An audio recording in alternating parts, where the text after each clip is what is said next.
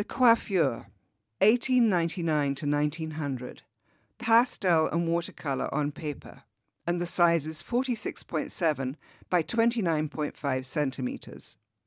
This loosely drawn scene shows a woman standing at a vanity styling her hair in her bedroom.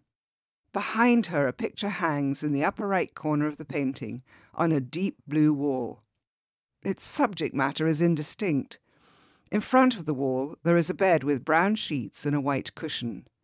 A chamber pot sits under the bed. Filling the foreground, the woman is dressed in a white petticoat that reaches to her ankles. She wears a tight brown corset over the petticoat, creating her hourglass figure. She reaches to fix her dark hair up into a bun on top of her head. Her elbows point out sharply as she gazes into a vanity mirror. Various containers sit on top of the vanity table.